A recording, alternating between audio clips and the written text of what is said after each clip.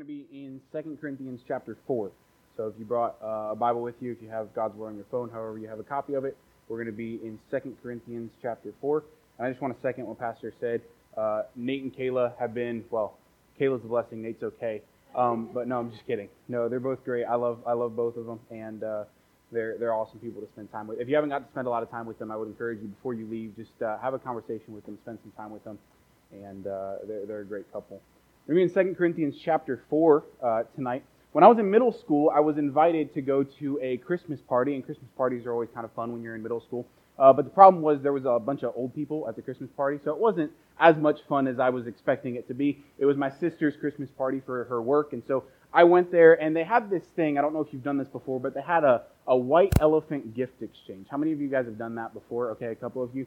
Yeah, where you get like the worst gifts in the world from those things, right? Like they're awful. And so I'm sitting there, and at the White Elephant Gift Exchange, I had decided what gift I wanted before the White Elephant Gift Exchange had even started. There was this present. It was wrapped like beautifully. It had this bow on top. It was wrapped really nice in a really nice box. It looked like the perfect gift. And so before I had even started the game, I had decided, hey, I am going to get that gift. So we started the game, and people are going through, you know how it works, like number by number. And so a person goes up, they get the gift, they unwrap it, we see what they got, that kind of thing. And so it gets to my turn, and I'm all pumped because the gift that I was eyeing was still there. I was like about halfway through the list. Nobody had picked it yet. And so I was like, man, I'm going to get this gift. It was like the perfect size for a toy. Some of you guys that are younger, you know what I'm talking about. Like it wasn't like super small, but it wasn't like squishy either, like it was socks or underwear or anything like that. No, it was the perfect size for a toy. And so it was still there. It comes to my turn. I walk over and I pick up the gift, and I'm all proud, right? I walk back to my seat. I sit down, and I open the present. And when I opened the present, it was not what I was expecting. I opened the present, and there was this red mesh bag, and I lifted it up out of the bag, or out of the box, and there was coal in the bag.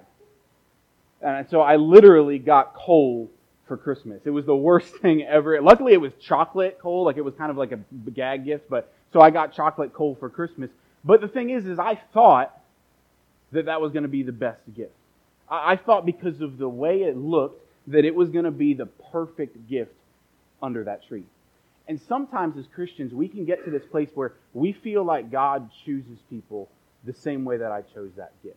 A lot of times we can think that God only chooses the athletic people, or God only chooses the most attractive, God only chooses the talented, God only chooses these people to serve Him. But tonight in 2 Corinthians chapter 4, we're going to learn that God chooses some interesting people to deliver His gift. Before we get into 1 Corinthians chapter 4, I want to tell you a little bit of what's going on in 1 Corinthians up until this point. So we know about the church at Corinth, right? Paul wrote several letters to the church at Corinth, not just two. And 1 Corinthians was a lot of Paul correcting the church at Corinth, right? We know that there was a lot of problems at the church of Corinth. There was a lot of division amongst the church. That people weren't getting along. Some people were saying, hey, I'm of Paul, or I'm of Apollos, or I'm of Christ. There was divisions in the church. And then there was also a lot of sexual sin going on in the church. People sleeping around with other people who weren't their spouses. And there was just a lot of problems at the church at Corinth. And so the first letter that Paul writes is really Paul rebuking the church at Corinth, saying, hey, you need to fix these things in the church. And then we get to the book of 2 Corinthians, which is not the second letter that Paul wrote. There seems to be at least one other one that Paul wrote between 1 and 2 Corinthians, but this is the one that God chose to preserve in Scripture. So we have the book of 2 Corinthians, which is not as much Paul rebuking the church at Corinth. 2 Corinthians is more about Paul explaining to the church at Corinth what it's like to live a life that is focused on the gospel. That's what 2 Corinthians is all about. And so far in 2 Corinthians, what we know is Paul has talked a lot about the Old Covenant. Paul has talked a lot about the Old Testament and about how the Old Testament relates to us today. And he's talked about how people used to relate to God according to His law. And the law was God's glory. That's how we experienced God in the Old Testament. We experienced Him through the law, and it was so glorious that when Moses came down from the mountain, his face was shining with the glory of God, right? Remember that story in Exodus. But then he says now we don't experience God's glory through the law. We experience God's glory through his Son, Jesus Christ. That Jesus is how we experience God now. That is how we relate to God. And that's where we pick up in verse number 7 of chapter number 4. So look with me there, verse number 7. But we have this treasure in earthen vessels, that the excellency of the power may be of God and not of us. We are troubled on every side, yet not distressed. We're perplexed, but not in despair. Persecuted, but not forsaken. Cast down, but not destroyed. Always bearing about in the body the dying of the Lord Jesus Christ, or the Lord Jesus. That the life also of Jesus might be made manifest in our body. And so tonight what we're going to do is we're going to look through these couple verses, and we're going to learn what it's like to be God's gift box. Now that's an interesting title, but that's what we're going to learn, how to be, or what it looks like to be God's gift box. And we're going to look at three different truths. The first truth that we see from this passage is found in verse number 7, and here's the truth. God chooses unattractive packaging. Look at what he says in verse number 7. He says, but we have this treasure in earthen vessels. Now, if we're trying to study this passage, it says we have this treasure. So in order to figure out what this treasure is, we need to look a little bit before. And so if we look at verse number 6, let's read it. It says, for God, who commanded the light to shine out of darkness, hath shined in our hearts to give the light of the knowledge of the glory of God in the face of Jesus Christ. And so this treasure is the light of the knowledge of the glory of God shown or in the face of Jesus Christ. So that is what the treasure is. The treasure is the glory of God that we see through the person of Jesus Christ. In other words, this glory, this treasure, is the gospel. That's this treasure that we have inside of us. It's the gospel of Jesus Christ. The gospel, it's core to everything. The gospel is core to everything that we do. It's the lens through which we look at God. It's the lens through which we relate to God. Because if we try to relate to God in any other way other than the gospel, it doesn't work. Our works can't earn favor with God. We cannot do anything to earn us favor with God. Our relationships, who we know, don't earn us favor with God. Who our parents were, it doesn't earn us favor with God. The only way that we have to relate to God is through the gospel. And we have this treasure. That's an interesting word that Paul decides to use to describe the gospel. Paul reminds us that the gospel is a treasure. It's not just something that we believe in to start our journey as a Christian, but the gospel is everything. The gospel not only brings us into a relationship with Christ, but it continues to help us grow in a relationship with Christ. That's what it does. And it should consume every day of our life. It's that important. Like a treasure, it should be something that is dear and cherished to us. Paul describes the gospel as a treasure. He also says this in Ephesians 3:8. He says, Unto me, who am less than the least of all saints, is this grace given, that I should preach among the Gentiles the unsearchable riches of Christ. See, if you have Jesus, you really don't need anything else. Because he says that the riches of Christ, they're unsearchable. You can't even experience them. That's how amazing the gospel is. And so we have the treasure, right? But then he says something else that we don't really understand today. He says, we have this treasure in earthen vessels. So we know that the treasure is the gospel, but what is an earthen vessel? We don't really understand that term today. And to understand it, we kind of have to look back at history. And so back during this time, people couldn't just go to Walmart and buy like the plasticware that you put your food in, right? Which, by the way, I don't know if anybody else has this problem, but for some reason, every time I go to try to find like one of those plasticwares, we have like 6,000 things of Tupperware, and then we have 6,000 lids, and none of the lids fit on the Tupperware. Does anybody else have that problem? But they didn't have that problem back then because they didn't have Tupperware. They didn't have plasticware. And so what they had to do during this time, they would have to make containers themselves. And often what they would do, the least expensive way to make containers was by making them from clay, dirt, and water. And so what they would do is they would form this clay and this dirt and this water into a pot, into an earthen vessel. And then when it would harden, they would be able to store whatever they wanted in them. But the thing is these vessels, they were very inexpensive to make, which meant that they were basically valueless. They had very little intrinsic value. That nobody was going around trying to find earthen vessels. People would just make them on their own, and if you did buy them from someone, they were very, very inexpensive because they were made out of dirt and clay. But not only were they inexpensive, they were very fragile. And so it wasn't like plasticware today where you can drop it and nothing happens to it. If you dropped these, they would shatter, they would break. And the thing about these, unlike glass and stone, if these broke, you couldn't use them again. There was no reusing them. They were very fragile. They basically were valueless. They really didn't have much meaning. And so here's what's interesting about these things, these earthen vessels. What's interesting about them is the value of these earthen vessels was not determined by the earthen vessels itself. Because remember, they had very little intrinsic value. The value of the vessel was determined by the contents of the vessel. That's what determined the value. And so if it contained something that was expensive, then that vessel would then be expensive. But if it contained something that was inexpensive, then that vessel would not be expensive. We do the same thing today. For those of you that have moved recently, I know when we moved, we had a bunch of boxes. You know how it is. You have boxes like all over the place, and you're not sure what's in which. And so when we were moving, there were some boxes Gabby would hand to me and would say, hey, she really wouldn't say anything. She would just hand them to me, like, go put them in the truck, it's fine. And I knew that what was in those boxes probably wasn't very important.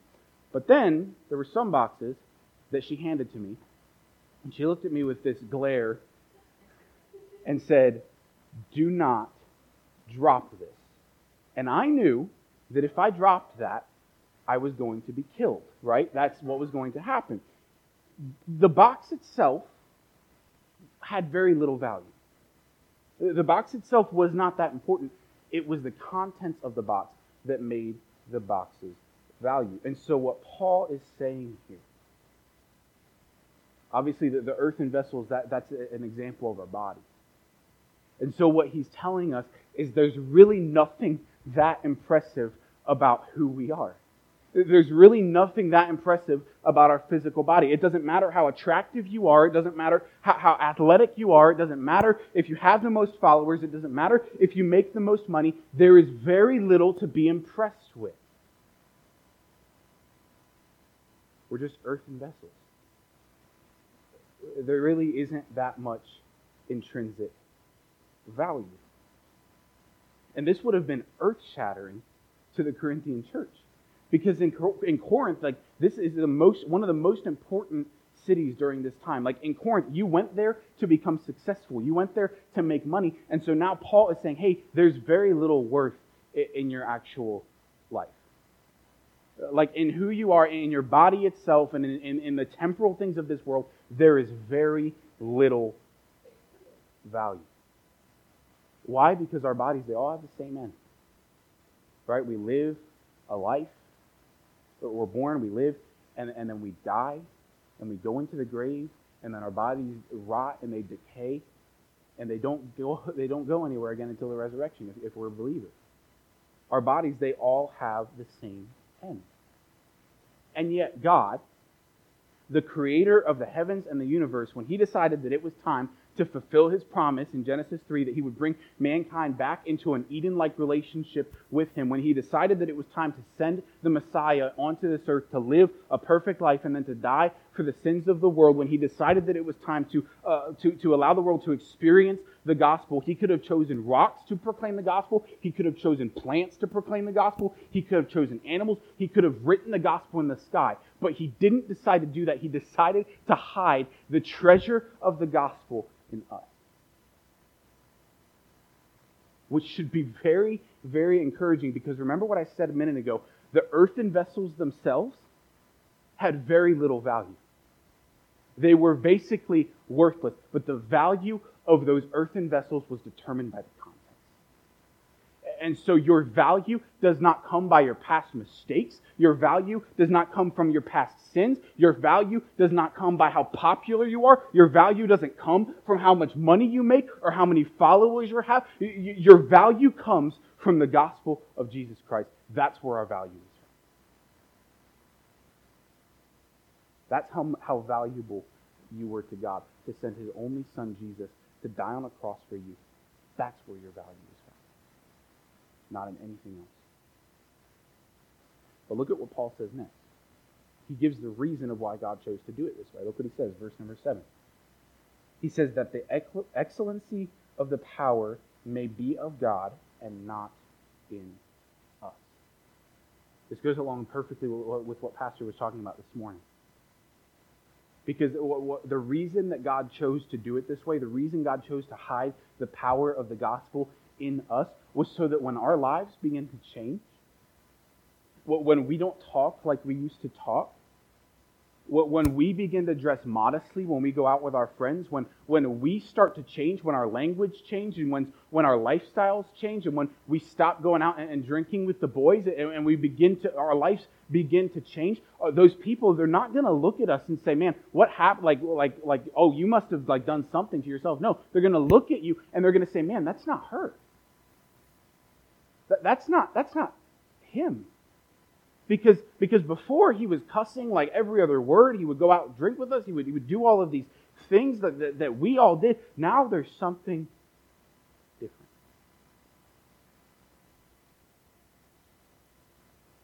God should get credit for every positive change in your life. The Bible says this in Psalm 115. It says, not unto us, O Lord, not unto us, but unto thy name give glory for the mercy and for thy truth's sake. Think about it. Are you really giving God glory for the positive changes in your life? Like when you get victory over that sin, or when you say no to that temptation that you used to not be able to say no to, do you pat yourself on the back? Or do you thank God for giving you the power to say no to it? Because friend, you can't do it on your own. Like you would still be falling into that sin over and over and over again if it wasn't for the Holy Spirit of God. Pastor was talking about this morning, the fruits of the Spirit. You know what's interesting about the fruits of the Spirit? They're exactly that. They're fruits of the Holy Spirit, which means that they can't be manufactured. They can't be, because they're fruits of the Holy Spirit of God. And so when you don't give God credit for allowing you to manifest the fruits of the Spirit, you're taking credit for something that God did. So we see that God chooses unattractive packages. But then we also see that God's gift of the gospel helps the package. Look at verse number 8. It says, we are troubled on every side, yet not distressed. We are perplexed, but not in despair. We're persecuted, but not forsaken, cast down, but not destroyed. And so Paul begins to explain what it looks like when your life is focused on being a package of the gospel. That's all we are, right? We're earthen vessels. We're packages that contain the gospel of Jesus Christ. So Paul begins to explain what a life that is focused on the gospel looks like. And he says that you'll be troubled on every side, but not distressed. He says that you'll be perplexed, but not in despair. He says you'll be persecuted, but not forsaken. He says you'll be cast down, but not destroyed. And here's the thing. If you're not a Christian in here tonight, or maybe you're a Christian and you're not living your life focused on the gospel of Jesus, if that's you tonight, you're going to experience the first half of that list. But you're not going to experience the but not part of that list. Because the truth is, whether you're living for Jesus or not living for Jesus, whether you put your faith in Him or you haven't put your faith in Him, whether you have the Holy Spirit or you don't have the Holy Spirit, life is going to be difficult. It's going to be hard. But what Paul says is if you're living for the gospel of Jesus, you have that but not part of that list. And it's interesting because in the Greek, every single one of those verbs are in the present tense, which means that it's a constant happening in Paul's life at this time. This wasn't just something that was happening every now and then. No, Paul's saying, hey, I'm constantly perplexed. I'm constantly troubled on every side. I'm constantly persecuted. I'm constantly cast down. But I'm also constantly not distressed. I'm also constantly not in despair. I'm also constantly not forsaken and constantly not destroyed. See, the difference is if you live your life as a container of the gospel, you will go through these things very different. You'll go through them very different than the world does because Jesus now gives your life meaning. Jesus has given you purpose, and the things that happen on this earth don't really mean as much because now we're living for another world. We're living for something else now. And so I might be perplexed. There might be some things that are confusing in my life, and it's interesting, the word perplexed, it's the Greek word aporeo, which means to be without a way or a path. And so I might be confused, I might be lost, but I'm not in despair. I'm not hopeless. Because my hope ultimately is not found in the things of this world, it's found in Jesus. I might be troubled on all sides. There might be sickness or illness in my life. There might be something happening. There might be trials on every side, and I'm troubled by them. But I'm not distressed. I'm not crushed under the pressure of those troubles. I might be persecuted. People might do terrible things to me just because I'm a believer in Jesus, but I'm not forsaken because I'll always have Jesus. In other words, it might hurt to stand, but we know we never have to stand alone. You see what the gospel does? It completely changes everything about our life because now we're going to go through these things anyway, but now we have the God of the universe going through them with us as long as we're packages of the gospel of Jesus. I might be struck now, badly injured, hurt physically or emotionally, but I will never be destroyed. And that's why for Christians, there's more to life than just the next paycheck. There's more to life than getting married. There's more to life than adding to your 401k. There's more to life than everything on this earth. And all those things are good. All those things are helpful. All those things, if God presents them for us, then we should take the opportunity. But life doesn't stop there. Because now as believers in Jesus, we have more to live for because our bodies are just earthen vessels holding the treasure of the gospel. That's why Jesus says in Matthew 6, lay not up for yourselves treasures upon earth, where moth and rust doth corrupt, where thieves break through and steal, but lay up for yourselves treasures in heaven, where neither moth or rust doth corrupt, where thieves do not break through and steal. Paul's point here is that the gospel will change every bad scenario that you go through in life. Every single one of them, as long as you live your life focused on being a container of the gospel, a package of God's gifts. So we know that God chooses unattractive gifts. We know that God's gifts help the package. But then thirdly, in verse number 10, we see that ultimately God wants the package to resemble the gift. Look at verse number 10. Always bearing about in the body the dying of our Lord Jesus, or dying of the Lord Jesus, that in the life also, that the life also of Jesus might be made manifest in our body. See, Paul says, always bearing about in the body the dying of the Lord Jesus Christ. What Paul is saying there is, hey, I'm constantly under these things that I've listed before. I'm constantly troubled. I'm constantly suffering. Paul says, hey, I'm constantly suffering just like my Lord Jesus suffered. And I don't know why it's confusing for us as Christians that we suffer. Jesus literally promised that in this world we were going to have trouble. He says this in John 15. He says, if the world hate you, Ye know that it hated me before it hated you. If ye were of the world will love his own. But because ye are not of the world, but I have chosen you out of the world, therefore the Lord hates you. Like, that's why we experience so much trouble, because our enemy, Satan, who the Bible calls the God of this world, hates us.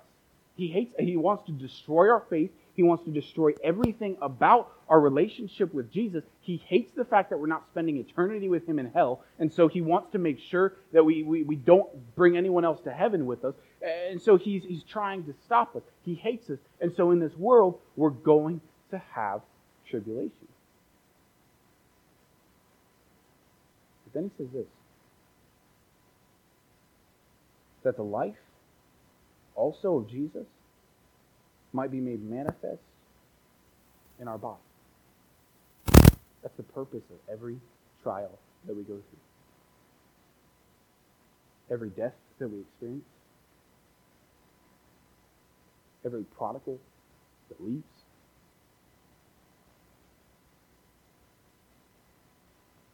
Every trial that we go through. Every sickness of a loved one. All of it. Every single one is for one reason. And that's so that the life of Jesus can be lived through us. That's the purpose. The reason we suffer like Jesus suffered is so that we can live like Jesus lived. If we keep the gospel the focus of our life, we'll be able to love like Jesus loved. We'll be able to talk like Jesus taught. We'll be able to act like Jesus acted as we're suffering like Jesus suffered. It's the purpose of every trial.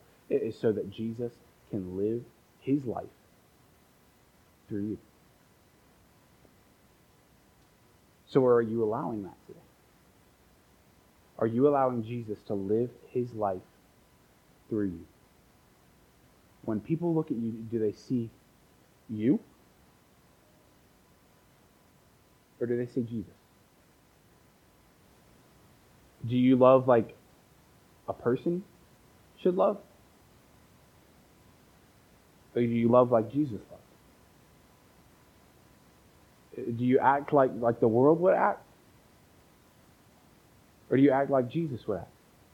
Because if the gospel, the death, the burial, the resurrection of Jesus is the focus of our life, then we are going to spend our life asking Jesus to live his life through us. So Paul shows us in this passage that in order to allow Jesus to live through us, the gospel has to be the focus of our life. The focus of our life has to be that we are just packages of the gospel of Jesus. That's all we are. We're earthen vessels. We're really valueless intrinsically. Just like the pots, we're made of dirt. But it's what's inside of us that gives us value. It's the gospel that gives us value. And so this week when you wake up in the morning, don't find your value in the stuff that you do. Don't feel like, hey, in order to feel like I have value in life, I have to do a bunch of stuff. Because the moment that you wake up in the morning, the second, even while you're asleep, your value is not found in the stuff that you do. It's found in the treasure that you have in you. The gospel of Jesus Christ. And so as you do that, as you live your life with the gospel as the focus of your life, watch and see. Because if you do that, Jesus will start living his life through you. And he'll absolutely, radically change your life. Father, thank you. Thank you for the gospel. Thank you for sending Jesus 2,000 years ago to live the life that I could not live. I could never follow your laws like he did. I could never earn a relationship with you. But God, you sent Jesus to live that life, to die the death that I should have died, to be separated you like I should have been separated from you. God, thank you for rising him again. Thank you for the gospel. And Lord, I pray that we wouldn't just look at the gospel as just something that we do in order to start a relationship with Jesus, but it's something that we should focus on to continue our relationship with Jesus, to further our relationship with Jesus.